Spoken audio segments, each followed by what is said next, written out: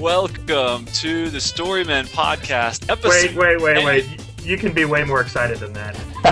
Are you serious? Yeah, totally serious. I think we should use this beginning. This is totally what we're using. I am excited. Wait a second. Stepping in to crowdsource and affect our... Yeah, show how it should be done. Welcome to the StoryMen. Welcome to the StoryMen podcast, episode 10. Beautiful. Hey, would this be our bronze anniversary? What's 10? 10 is, I don't know, paper. Quartz? Is this quartz? Sure. I'll look it up real quick while you intro the show. We've made it to 10, and as always, I am Clay Morgan, joined by J.R. Foresteros and Matt Michelatos. What is up, men? Nothing. I'm excited to be here, Clay. I'm even more excited. I'm super excited this week. I guess we got to bring the energy, apparently. JR is like the energy commando. We can't let JR show off and be more excited than us. I'm really excited about this show. This is the 10-anniversary, you guys. The 10-anniversary. It's 10, T-I-N, 10. JR's beard is made of unbridled enthusiasm. Yeah. He's very excited. Last show was awesome. I loved talking to Juliana Baggett. And how did you feel about that one after it was over? Oh, I loved it. Amazing. Yeah, really, really good. And we've gotten a lot of really great feedback on it, too. I think a lot of our listeners really loved hearing what she had to say and are checking out her books. We need to get more guests. We have some exciting... We're not going to announce anything yet. We have some great, exciting names coming down the pike. And if you're listening to the show and you want to help us get other guests... The stronger our platform is, the more our request will be honored. So if you rate us, like us, and subscribe to us on iTunes, that goes a long way towards telling people that you want to hear them. And we're always open to suggestions, right? Absolutely. If you have famous friends, pass their names and contact information along. Tell them they should come on our show. And it doesn't just have to be an author or a speaker. No. Like if President Obama is your godfather, that'd be fine. Yeah, we would be happy to talk with him. I think it would be cool to talk to a professional baseball player for this summer, you know. That'd be great. I'm sure someone out there knows a professional ball player. Hook us up. Yeah. So what have you guys been up to? Let's catch up because it's been a couple weeks. Matt, you've been in Florida for like a month? Well, 3 weeks. 3 weeks. I was in Panama City Beach, which is a huge spring break destination. We're talking thousands and thousands of college students.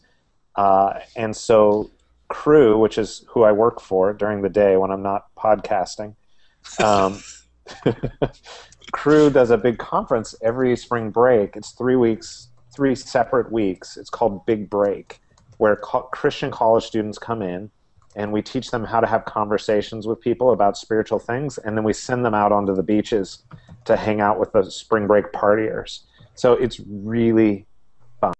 Yeah, it was a great time. I was the Bible teacher, so I'd teach Bible stuff every evening. For like an hour, right?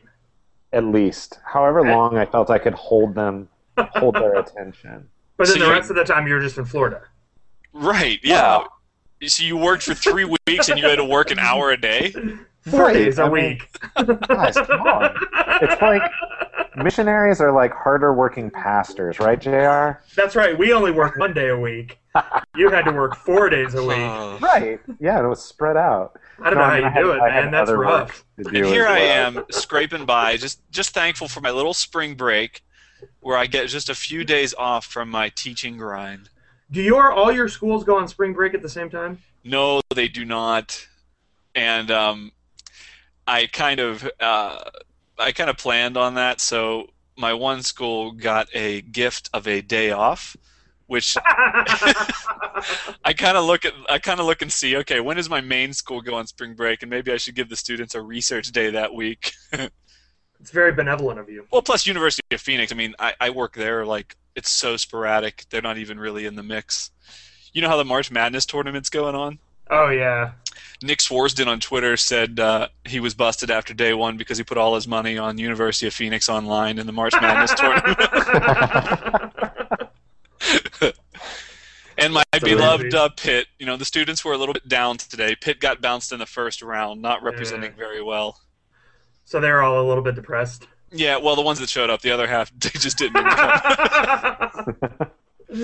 Nice. Well, I've been in Lent getting ready for Easter. It's this Sunday is Easter, and so I always tell everyone at my church on Easter Sunday we turn it up to 11 and blow the roof off. So it's going to be a big, huge party. Nice. Do you have seating issues? We do actually, and both of our gatherings were pretty much over capacity. So if the fire marshal of Beaver Creek, Ohio, is listening, we're closed on Easter. Don't come. Yeah. That's what overflow is for. Exactly right. But I'm also pretty jazzed because Easter Sunday night, not only is Game of Thrones season 3 beginning, but The Walking Dead is ending, and the Bible is coming to an end. The Bible on the History Channel. Talk to me. Okay. An epic night of television. I just wrote about this yesterday on my blog because at about the same time Jesus is rising from the dead on the History Channel, The Walking Dead will be in full zombie mayhem mode, and the Jesus zombie comments are already starting across the internet. So I figured, you know what, you could be offended or you can get out in front of it. So I just went ahead and wrote about it. But what do you think of the Bible, the History Channel series, JR? Oh man, That's a good start. JR hates the Bible. That's what we. Yeah. I don't want to be too critical of it because I did not pay my own millions of dollars to make some 10-hour-long epic programming. But there are a few moments in it that are really, really good. Like I thought the way they handled Jericho was really good. I thought basically the entire segment that was Saul and David was really, really strong. But other than that, I feel like there is a lot of, it's like a highlights reel of the scriptures, and I don't think that it gets at the why or the connective tissue of why all of these things happen one after another. It was more, there's a great article on Patheos by Peter Enns, who's a fantastic scholar. And he's basically, the article says, they didn't ask me, but if they had, here's what I would have done. And he labels their approach the celebrity approach, where they just kind of, like Samson gets an hour of the 10 hours. And really, in the salvation history of the scriptures, he's a relatively minor character. And there was no Joseph. No Joseph, Solomon he gets like... Yeah, Solomon got cut. 2 minutes of screen time, and he's a little kid playing with a toy of the temple. And he's like actually one of the most important parts of stuff. I mean, he causes the Civil War.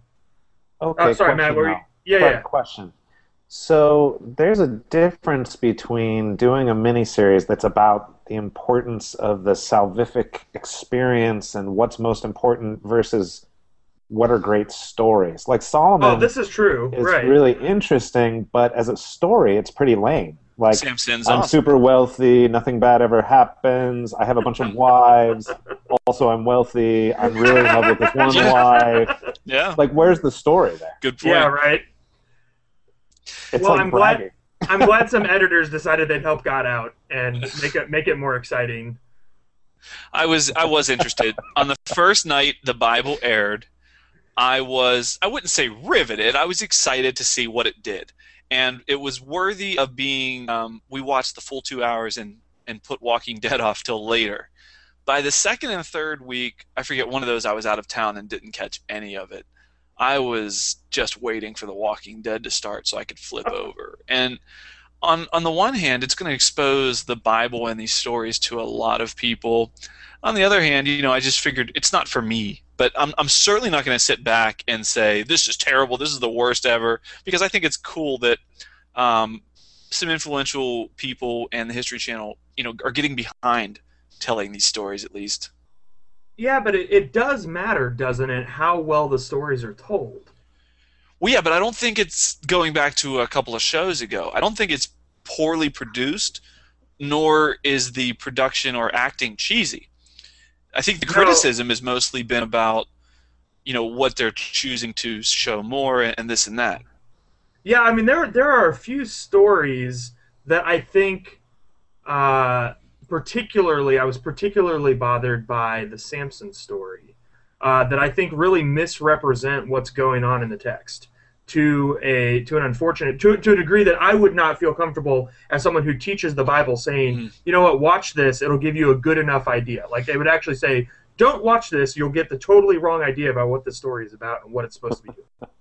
I've heard a lot of that. A lot of people say they gave up on it after week 2 or 3 because it's just not accurate at all or something. There are some good parts, and there are some things that they choose to do, like the nativity. You know, they're not going to put a show called the Bible on the History Channel and actually tell a historically accurate nativity, because you want the shepherds and the wise men and all the villagers, you want them all there around the nativity. You don't want the shepherds showing up on the night he's born, the wise men showing up 2 years later. I mean, you don't want the actual historically accurate stuff to go on. Right. And given that they're going to make some artistic choices, you know, the nativity was actually overall pretty well done. That wasn't one of the things I had a big problem with. It was more, you know, I think that people already have a hard enough time understanding how all this stuff in the Old Testament is supposed to matter anyway, and this didn't help anything at all. Now you just think it was cool that Samson had dreadlocks. You know what it almost sounds like to me? It sounds like Sunday school. Like, I haven't mustered the interest to watch a single moment of the miniseries, unfortunately. But it sounds like what you're saying is like what we do with kids at church. It's like, here's a really good story you might find enjoyable. Here's a small moral to take home for the week. Obey your parents or you'll end up in a fish. You know, whatever. Yeah. But it's like, yeah, it's these captivating stories that you think people will be interested in. But it's not like, I didn't come away from Sunday school understanding the Jonah story and its relation to Jesus and the, you know, death and resurrection. Like right. Nothing there. No. I was a senior in college, maybe even in grad school, before I really began to understand the whole scope of the biblical story and why all of these weird and sometimes entertaining and sometimes just really strange stories in what we called the Old Testament had anything to do with anything. You know, it was as one of my college professors joked, it was the preface to the real Bible. You know, and you know, all that really matters is Jesus and the Jesus story. And it wasn't until later that I started to figure out, oh no, like all of this actually matters a great deal. And when you really understand how it's all connected, you actually have a whole different understanding of who Jesus is and what God is doing in the person of Jesus and how that all matters for today. And that Satan looks like Barack Obama. Oh gosh, that was really unfortunate. Matt, are you familiar with what happened? Oh no. Man, so I don't get to watch or what? Yeah, you know, I don't get to watch it live. I had to watch it. We watch it later in the week when my wife and I can sit down and see it. And so I heard all the hoopla and people saying, "Oh, Satan looks like Barack Obama," and blah blah. And I was like, "Come on, like they've got to be over exaggerating. They've got to be making a big stink out of it." We watched it, and I was like, how did someone not catch this? Like, it was flagrant and obvious. He was a Moroccan actor, Matt, that he had makeup on, and he just looks like 80-year-old Barack Obama wearing a hood. And, you know, I saw a couple of things. The internet fairly rioted after that one, and it wasn't even just like the History Channel had to backpedal and affirm that they did not intend anything. One of my students told me that they were even threatening legal action for libel because it was perceived as, now there's no way you could ever prove that legally, but it was enough of a hoopla that it even garnered a response from politicians. It kind of reminds me, was it Game of Thrones that had George W.'s head up on a pike? Oh yeah. For real? Oh yeah. Again, that's what they say. Yeah. We'll have to put a link up, but yeah, apparently they just were using a bunch of like heads from the prop department or whatever, and somebody threw it in thinking it would be funny, but people caught it on the DVD. Okay. So there actually was a big apology about that too. They're like, we meant no disrespect to the president. Well, that literally was the likeness of the president then, huh? Yeah, sounds like it probably was. Fascinating. And you know, the Bible is certainly going to pull a lot of eyeballs in, and I hope that it does have a positive impact. But it's just a strange world we live in where you can see the reaction so strongly because of social media and because of Twitter that everything that's on television now becomes an event. You know, the feedback of people is just so critical at every turn. And that's kind of what I wanted to talk about today, this idea of crowdsourcing. So it's everywhere. I don't know if you guys have seen in recent years on the Super Bowl commercials how they're making it interactive for the fans. Like with the Doritos commercials, right? Yeah, what was the Doritos commercials? They had people come up with. They actually had fans make commercials. Yeah, I had a couple friends that were participated in some of the commercials that got chosen. One of the ones that I liked, as far as just making everything so interactive, is I was reading that book Under the Dome by Stephen King. So I went to the website. JR, I think you checked it out, didn't you? Yeah. It's really cool. So you go to the underthedome.com, and there's nothing there but a blank box, and it says enter your address. And I guess we'll just let people do it if they want. It's not like you're not signing up for anything. It's not dangerous. But it's such a personalized way to market a product. And that's kind of the direction we're moving in. And so the question that it raised was, as companies and musicians and these other creatives are relying on crowdsourcing to get their messages and products out, what does this mean for our churches and how we share our faith with this postmodern mindset? Yeah, that's a really interesting question. Now, JR just held up a bag of Lay's potato chips, so I thought we could try this, unless you live in the West Coast where you guys hate potato chips. Are they illegal in Portland? I don't know. It can't come in a bag is all. You have to buy it out of bowls.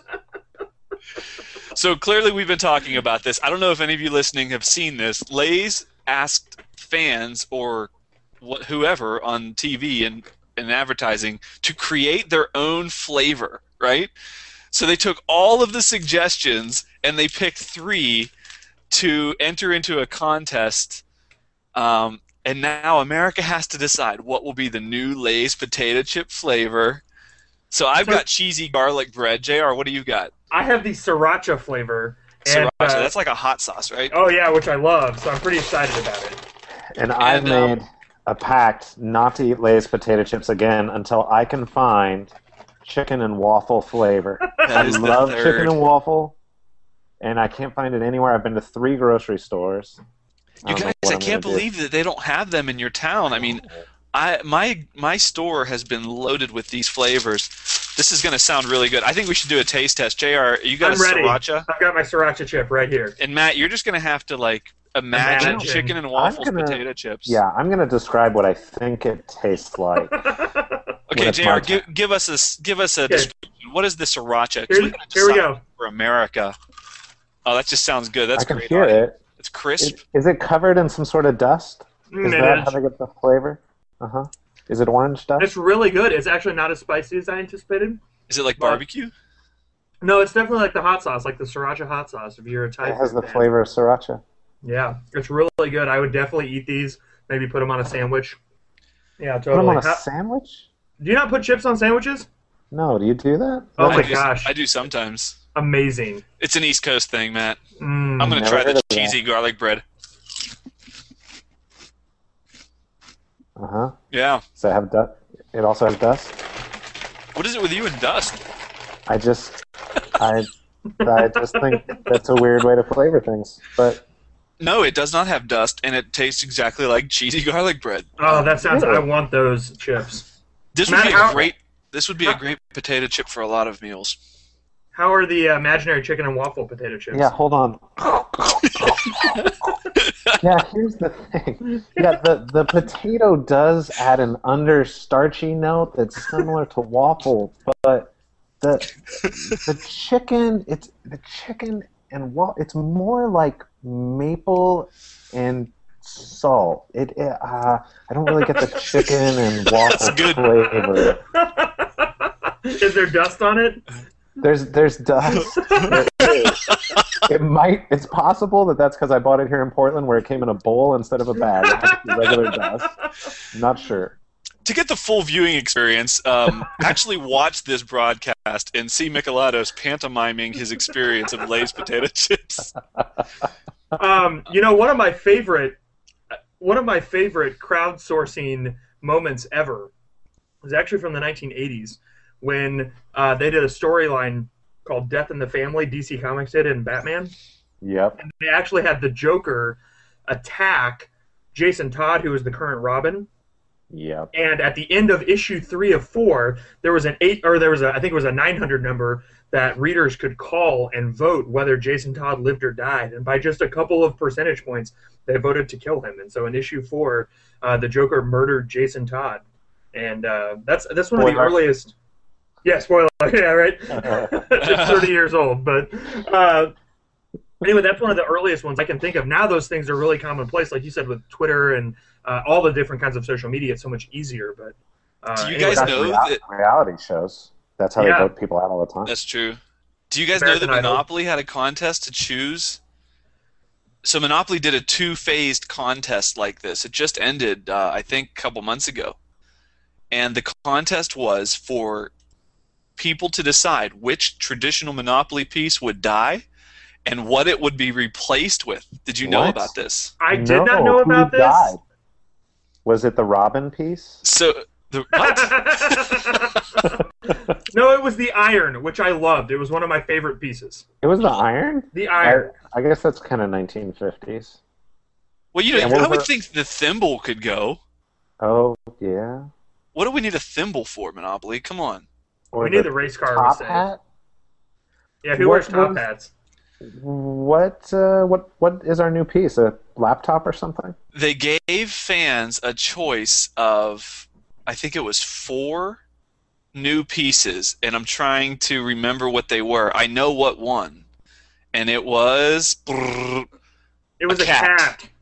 The cat people spoke. Meow. JR, what were the other pieces? I don't even know. I just have to say, if I had known that cat was even on the table, I would have marshaled all of the resources at which are not many, but I would have marshaled all of them to fight against the cat. Here it is. The possible newcomers included a diamond ring, a guitar, a toy robot, which should have won. Cool. Oh, absolutely. A cat, and a helicopter. There was not a giant wolf piece? Yeah, there's a piece where when you're playing, a man dressed as a wolf enters your house. It's awesome. Well, they did. Terrifying. JR, you probably own like Batmanopoly, don't you? I don't actually own any of the Monopolies yet. I'm trying. I don't. I should. Okay, well, don't buy one. That'll be your Christmas gift from the store. Oh, great! Thanks, guys. Yeah, we're gonna put lots of cat. We're gonna put all cat pieces in instead of the Batmobile, though. Matt, Yeah. Have you had any experience with this kind of crowdsourcing, Matt? Well, here's a question. All of the examples we've used so far of crowdsourcing are actually advertisements. Mm-hmm. They're public relations, right? They're marketing, yeah. How do we get more people to read Batman? How do we get more people to care about Monopoly suddenly? How do we get more people to buy Lay's potato chips, which is working on us if we can find the flavors? But when we're talking, and TV shows, whatever, you have a chance to control the outcome, right? Which is it's marketing. But when we're talking about, like Clay, you were saying earlier, evangelism, the church, spiritual content, I don't know if that's the way we want to do it, right? We're not marketing, are we? Like, what would be different? Don't we need to look? I think we need to look at why the marketing works. Okay. Yeah. And I think it works because people want to be involved at a more personal level with everything, but even what they're doing. I mean, it's kind of like, I remember another crowdsourcing was back when they replaced the tan M&M with a new color, and you could buy bags of M&Ms with all 3 of the new possibilities in there and then vote for the one that you want. And I voted for blue because blue is my favorite color, and blue is what ended up winning. And so even to this day, like when I eat a bag of M&Ms and I see the blue M&M, like, it's silly as it sounds, like I still feel like I had a personal stake in those blue M&Ms, you know? And I think that's actually maybe more harmful when it comes to brands and when it comes to products than it is to the church and to evangelism. Like, don't we want people to feel like they have a personal stake in the gospel and in the church body? Yeah, I mean, for sure. So you're talking about participatory nature of Absolutely. it. Yeah. I think that's great. Yeah, for sure. Shifting away from preaching and toward conversation. Is that part of what we're saying I when we're would saying I would say that's crowdsourcing the absolutely gospel? part of it. You know, it's go ahead. Sorry, Clay. Well, that's a great way to segue into how I wanted to kind of take this. I speak at a lot of academic conferences in the Pittsburgh area. And one of the things I do when I'm talking to other professors is student engagement. That's kind of always my topic. And one of the tools that I've found useful, or I don't know, thinkers that's been helpful, is Leonard Sweet. You guys are probably familiar with him a little bit. I don't know. He's up like in your next door neighbor, right, Matt? Lynn Sweet. Yeah, he's my secret brother. I thought he was up there in the Northwest. I mean, the first book I ever read by him was The Gospel According to Starbucks. Yep. Which is, he has some great thoughts on spirituality and faith and how we enter into community. And the tool that I found most useful when I'm trying to understand how to connect with others in this postmodern world is his, what do you call it, an acronym? Yeah, his EPIC acronym. Yeah, EPIC, right? So EPIC, to describe modern-day students or people, is that they are experiential, participatory, image-driven, and communal. So those four elements, if you can, and we hold all this together with story and how we engage with people, but people want to have an experience. They want to be a part of something. It's no longer okay for most students to just be passive year-round in a desk. You know, we have constant stimulation. We have iPads and phones and video games and awesome stuff everywhere, and then kids walk into a classroom and they sit in front of a chalkboard with some dinosaur teaching them history, and as soon as they can't pay attention, we say they have ADD or something. Like, no, it's they can't just be, you know, passive. So, but the second letter there is participatory. This idea of being involved, of having that ownership that JR mentioned. I think it's interesting. It's not, because it's not just a classroom, right? I mean, if you look at exactly, it's a generational.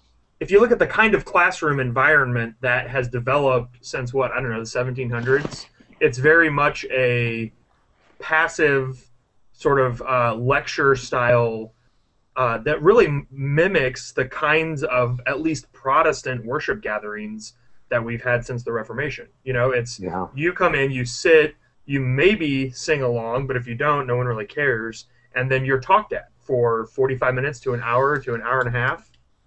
And the main point of the worship experience is the guy who is talking at you, you know, and what the things that he's saying.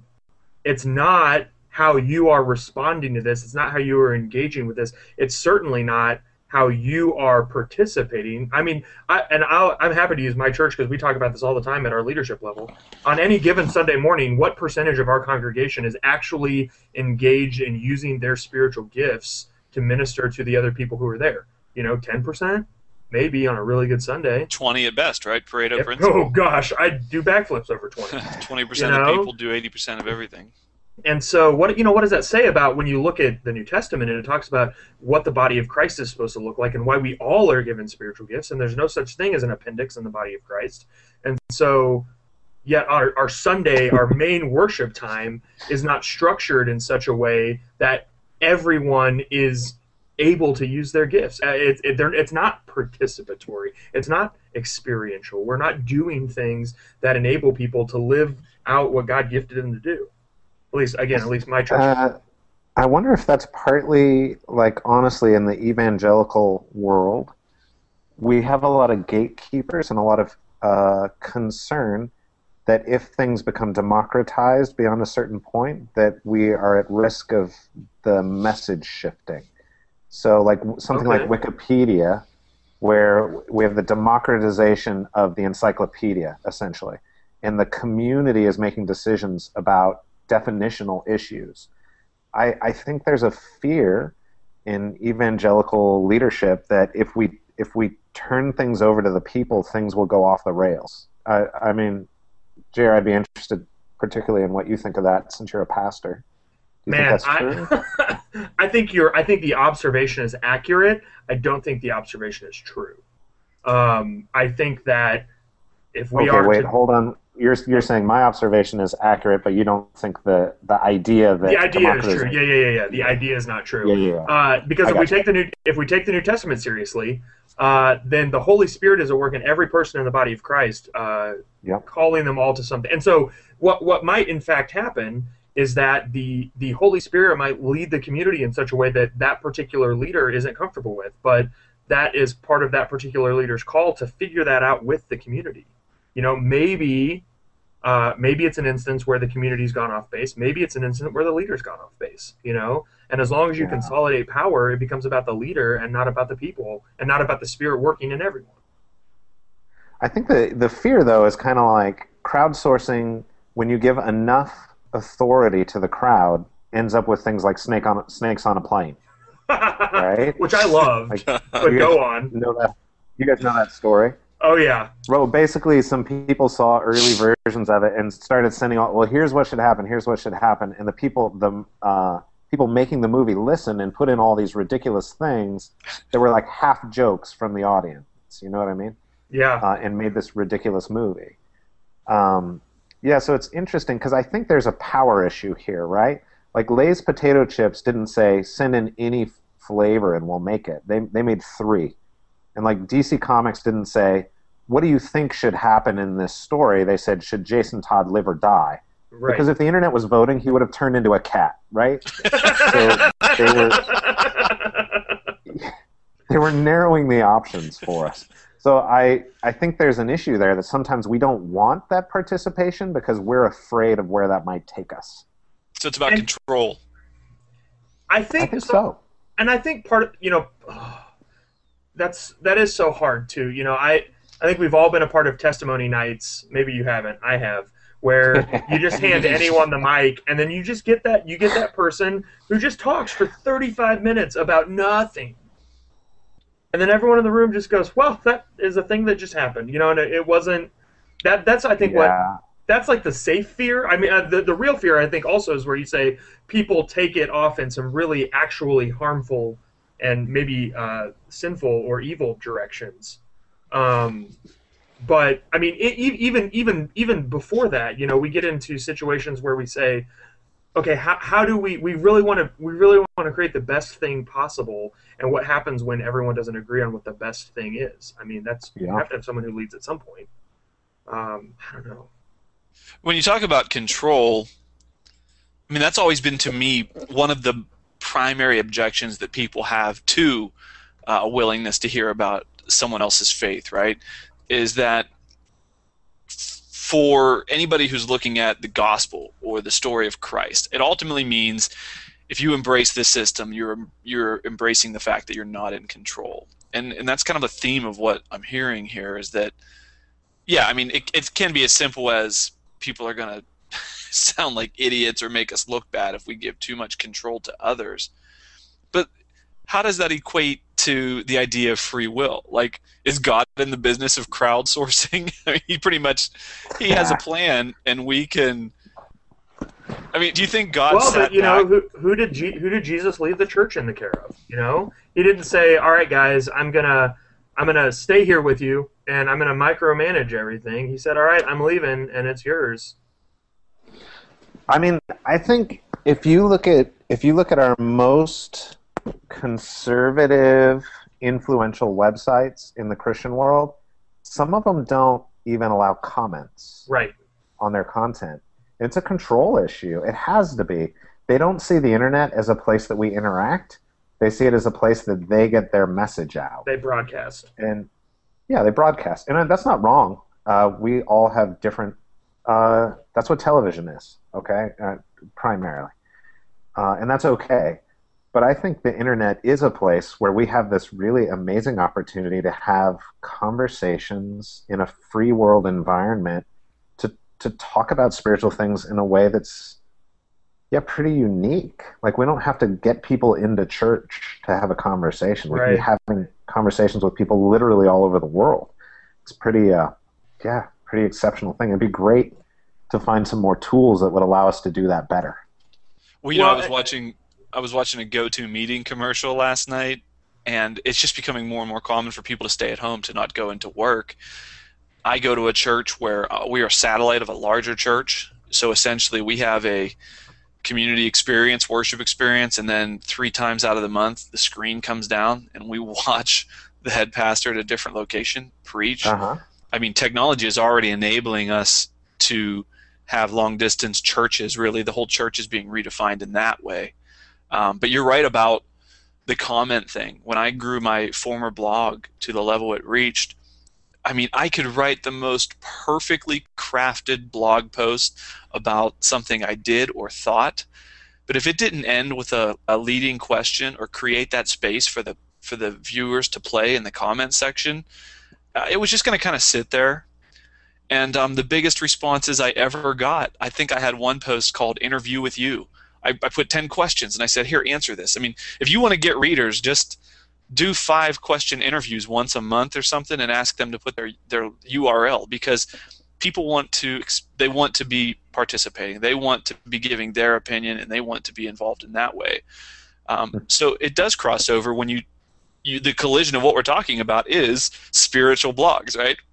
Well, and that's where I think the role of a leader does come. I mean, because there are leaders, like leading is a spiritual gift, and in any community, no matter how crowdsourced it is, whether that's a physical church community or an online community or something like that, there are going to be leaders. And at least in my view, the role of the leader is to as you just said, Clay, create that space. So, on my blog, I'm sure you guys have had this experience too. I have had to moderate comments. And I think there is a real and important difference between moderating comments and censoring them. Censoring would say anyone who doesn't agree with me is not allowed to have a voice here. If you don't think that this is the best blog post or sermon or whatever that you've ever experienced, then you can't be heard here. That's censoring. Moderating is saying, you know what?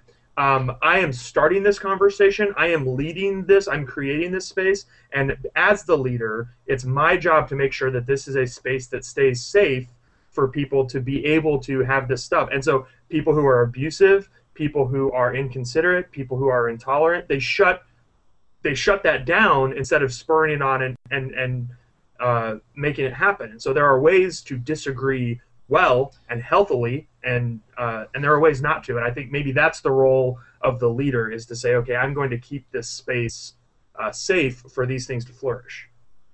That's who's really excellent at that is John Scalzi. I don't know if you've Scalzi. Oh, sorry, Jer. I can see you're talking, but I can't hear you. No, I'm just shaking my head. Oh, you were? Yeah. Okay. Yeah, we're good. I said no. I have not heard of Scalzi. Oh, John Scalzi, he's a science fiction writer. He has a gigantic blog called Whatever that's been going since, the internet started in 1830 or whenever that was, Clay. I don't know.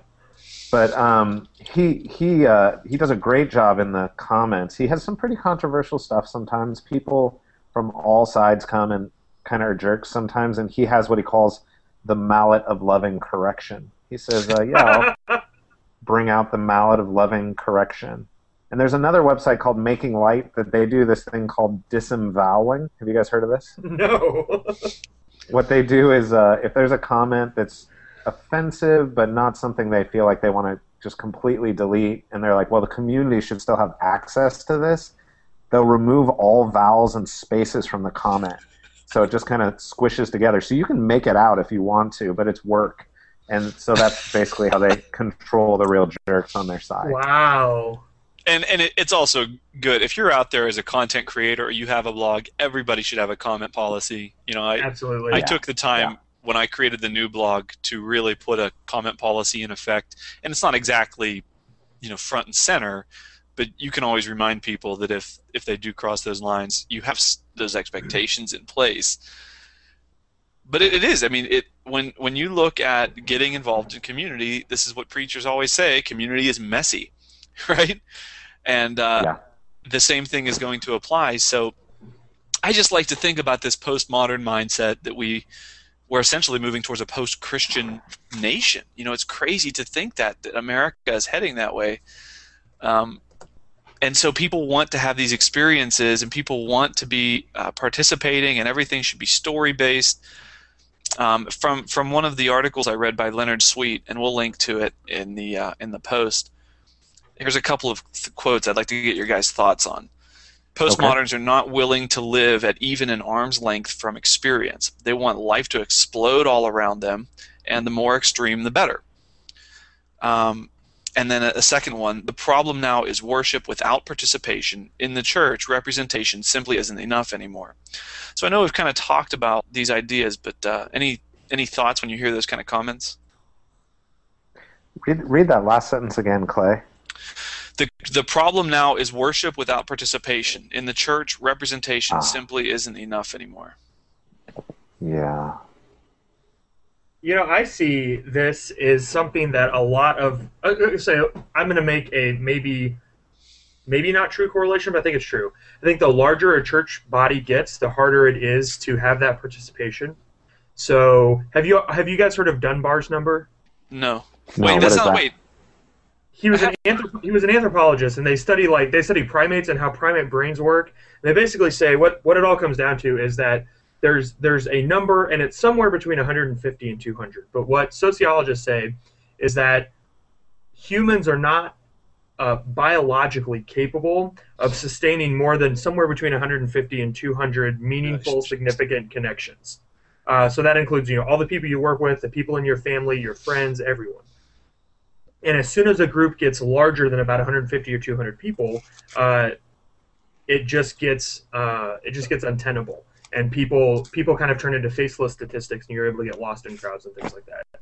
And it was interesting at the first church I was a youth pastor at. I was there when I got hired. It was about 150 people, and by the time I left, it was about 300 people. And what I heard as the church grew was a lamenting by all of the people in the church about how they just used to know everyone's name, and now they were all of these new faces, and they loved the growth, and they loved seeing all of the new people, but they lamented the loss of that really connected communal experience. And so I wonder if this worship without participation is particularly troublesome for bigger churches. And I wonder if that's because in a lot of church models where they really do focus on big churches, they have this then kind of reverse push for small group emphasis, because a small group, a group of 8 to 10 to 20 people, is where you can actually really do what the New Testament describes as church, where everyone is serving and ministering to each other.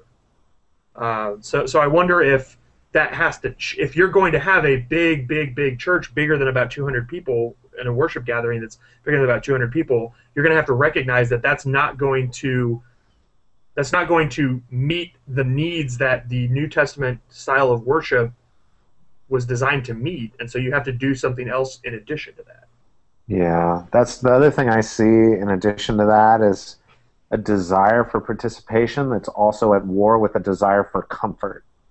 You don't want to be asked to do something outside of your box, something that makes you feel weird. Like, there are lots of people in church that if you say, yeah, we're gonna participate and worship together in this way, here's a thing we're gonna try, that people are just like, yeah, no, I'm not doing that. But I've definitely experienced that, but on a more individual level, if I can figure out as a leader, and I have this guy that I want to get engaged, if I can figure out a thing that he likes to do, and I can connect that in some way to what the body of the church is doing, he says yes in a heartbeat and just loves it. Yeah. You know what I mean? So they're individualistic, figuring out what the individual needs and how they can best participate in the body. Well, and again, how they're gifted and talented, and what passions God has uniquely gifted them with and put in them that the church body needs. And the other thing I guess we should say about these examples we used from Lay's potato chips, I'm going to be voting on which ending Psych should use Wednesday night. Those are pretty low investment activities, right? Sure. That's true. So outside of the world of people in the church, the final thing I wanted to get your take on, and I think hopefully this will start a discussion. I'd love to hear from other people who are listening to this and ideas that are out there. How can we use this understanding that people do get energized by large institutions, which is what these companies are? They do get energized to participate in ways that are fun and ways that give them a sense of ownership. How can we use that as we try to engage the culture whether it's through Twitter or through conversations on the street or whatever? That's a great question. I mean, it has to involve at some level, like doing the exact opposite of the person who shuts down conversation. People want to talk. Yes, we could talk about framing our faith through stories. I think that's a huge part of what we all believe in. But how do we engage people in a way that is going to start those conversations? I think there's such a big disconnect between what church people, and when I say church people, I mean people that have been in church that are just that's their church people. There's such a disconnect between what church people think about and talk about and care about, and then what like everyone else thinks about and cares about and talks about.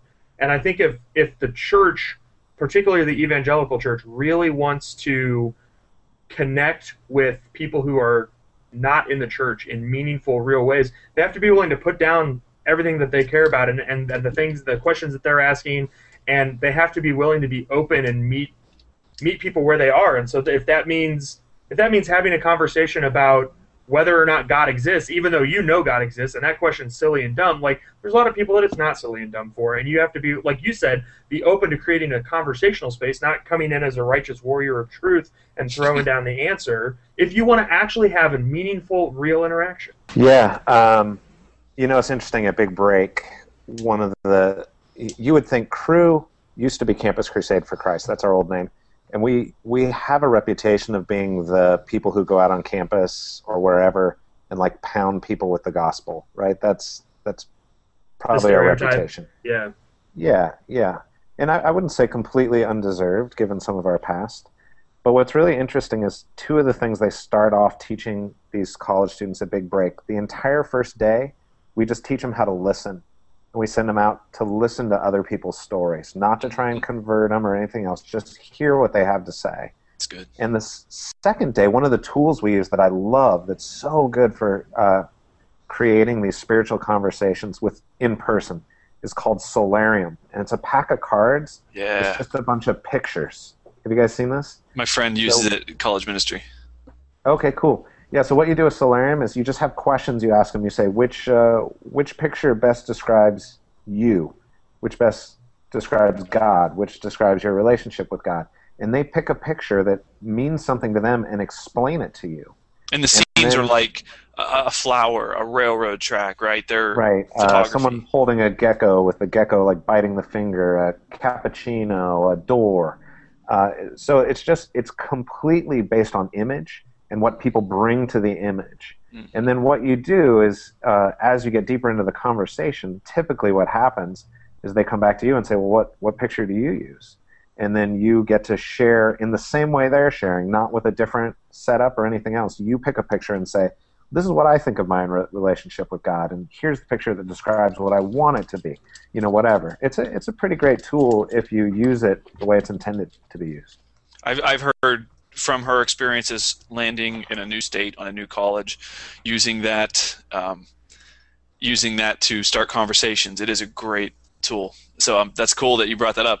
Okay, so Solarium is something else we'll link to in the description.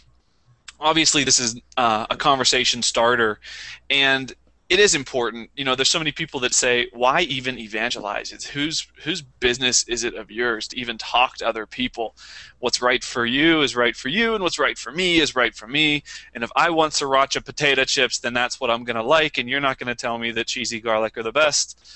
And everything becomes so customizable. But, in the end, it becomes a challenge because you can only customize so much about your worship experience, where you have to come down to an absolute line. And sometimes the church has struggled with saying, here's the anchor, putting an iron fist on people, telling them sink or swim. And there's so many other great ways we could use this mindset, this participatory mindset, like we've been talking today. I'd like to hear from people who might be listening to this what they have found to be effective. Or maybe if someone's listening who really has been annoyed by the way they've been approached about someone's faith, I think it would be cool to hear what has been effective. People tell me all the time, like, oh, I watched a debate between Christopher Hitchens and so, But the one guy that I really kind of dig was that William Lane Craig. He's kind of the Christian guy that I can listen to in a debate. I like the way he handles himself, and that's powerful. When somebody reacts in a positive way, we need to look at what they're doing right as well. So I guess you guys have any other final thoughts? No, I would just love to hear, again, like you said, some of the ideas everyone else has. Not even just ideas that have worked, but maybe feel free to be creative. Think about something you'd like to see in a worship experience, or even outside of the church, just a way to connect with other people. I'd love to hear what everyone else has come up with. Yeah, tell us what you've seen, what you're doing at your church, what's worked, what hasn't. I think it'd be really interesting to hear that. Or if you don't go to a church and you're someone who is listening, I'd love to hear what kinds of things that would go on that would make you say, you know what, I may not even believe what those people believe, but I'm interested in checking that out. Yeah, and another term that gets combined with crowdsourcing is crowdfunding. Kickstarter has been super popular, and even podcasts are not above crowdfunding, right, guys? That's right. Yeah, and that's why we wanted to tell you guys about the StoryMen blimp. That's going to be Kickstarter. Coming to a town near you. Oh, it's going to be awesome. So yes, we are kind of kidding. We don't really have anything in place, but if you want to send us money, go ahead and just put that check in the mail to JR. I don't know if you can trust me with administration. No, it is true. Musicians and authors and many people are using this to bring custom creations. But eventually, we do hope to kickstart some microphones, and along with kickstarting my heart. That's right. I love that song. You can never go wrong with Vince Neil lyrics. But it is Easter week, so I do hope that you men will have a good weekend with your family. It's a thoughtful time of reflection, certainly on Friday night when we consider the crucifixion, the passion of the Christ. But Easter is an exciting time, and if anybody out there is listening and you're just wondering if there's actually some kind of hope for you, we could say that absolutely, yes, there is. There is an ultimate better life. We believe it is in the resurrection of Jesus, and that's what this weekend is all about. But for right now, we're going to get going. We're not going to tell you who our next big guest is coming up, but we've got some fun things in the works, and we hope you will be around to catch it in the future. Thanks, guys. Thanks, everyone. Don't forget storymen.us. Like us, rate us, help us get the word out. We appreciate you guys' support.